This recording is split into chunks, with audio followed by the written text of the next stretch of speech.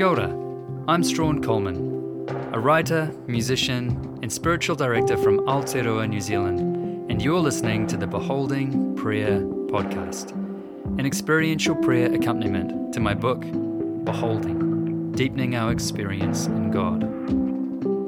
You'll notice that at the start of all the prayer times in this podcast, we begin with deep breathing. Now, I know that for some this will be totally normal and welcome, but for others, incorporating breathing into prayer may seem strange or even alarming. So in this short episode, I'd like to briefly talk about breathing, its place in the Christian tradition, and why it's a helpful beginning place for prayer.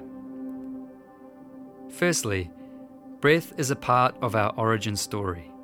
In Genesis 2:7, we find God breathing His life into us. When He does, we read that we become a living being. Not just a lump of clay with lungs that fill up and empty, but a person. God's breath made us conscious, sentient, living. Later in the biblical story, the Apostle Paul in 1 Corinthians 15 verse 14 reiterates this when he quotes that same Genesis passage in this way, saying, "So it is written, the first Adam became a living soul. The last Adam became a life-giving spirit." So God's breath gives us a soul and sustains our life. Breath plays a sacred role in the biblical story. Job 33:4 says, "The Spirit of God has made me, and the breath of the Almighty gives me life." Not only has God's Spirit, His breath, created us according to Job, but His breath continues to give us life. It's an ongoing divine gift.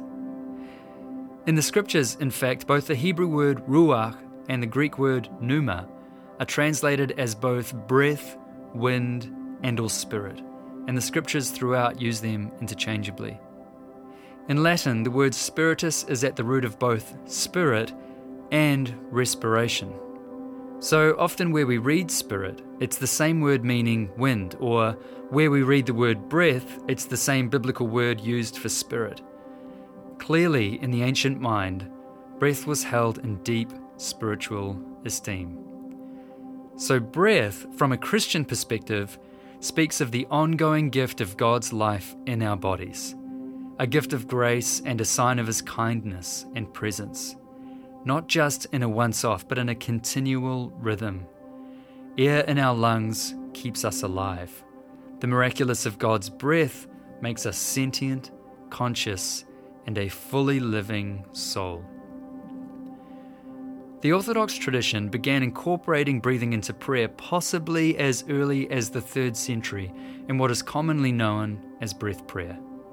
In breath prayer, one chooses an inhale and exhale word and repeats them internally as a form of meditation or invocation. Personally, I love to pray holy as I breathe in and spirit as I breathe out for periods of time during prayer, especially when my mind is chaotic or I'm too tired to concentrate. It often helps me to experience God's immanence and brings my mind into agreement with the capital R reality that Christ now lives in me through His Spirit. Focusing on our breath in this way centers us and honors the essential life God gives us with each breath we take, and it can have the powerful effect of deepening our sense of God's presence in our lives at all times. Breathing has also been scientifically proven to have powerful effects on the body. Not only during exercise, where correct breathing can enhance energy and performance, but also with mental health, where deep breathing has been proven to have positive effects on anxiety, depression, fatigue, brain fog, and stress relief.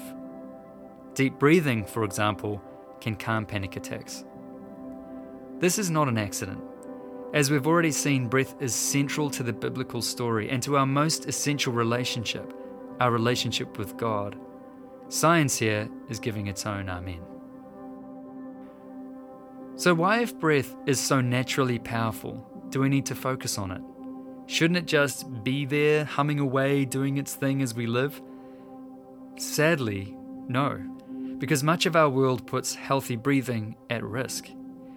If you're like me and work at a desk most of the day, Your posture and the way you're sitting may hamper your breath, making you more tired and brain-fogged. Long commutes have the same effect, as does anxiety or depression, which compresses the upper body and limits oxygen intake. But the greater truth is that many of us in our over-hurried lives have simply forgotten the art of breathing. We're just too busy, too frantic or distracted often to take time to breathe deeply and give our bodies what we need. Many of us need to relearn to breathe. I learned the hard way through years of chronic illness, which left me seated or lying for extended periods of time. The body can lose its memory of proper breathing. As a singer, it's hit home at even deeper levels. After losing my singing voice with muscular dysphonia, the first exercises I did through voice therapy was relearning to breathe. I literally had to reteach myself how to speak through breathing correctly again. That same process of relearning to breathe has also helped lower the general load on my immune system, promoting health resiliency. Oxygen is crucial for physical health too. For many of us, when we come to prayer, we carry this hurried stress in the body. We're often full to the brim with inner noise and the physical load of the rush we live in. Taking a moment to breathe deeply as we begin to pray helps to reset our minds and bodies, become aware of the moment we're in, and open us just a little more to the life of God within us. God made breath central. So by incorporating deep breathing into our prayer times, we're beginning where He did, in the garden, honoring His continuous gift in us and bringing ourselves into the moment where He is, right now, unhurried and ready to receive His love.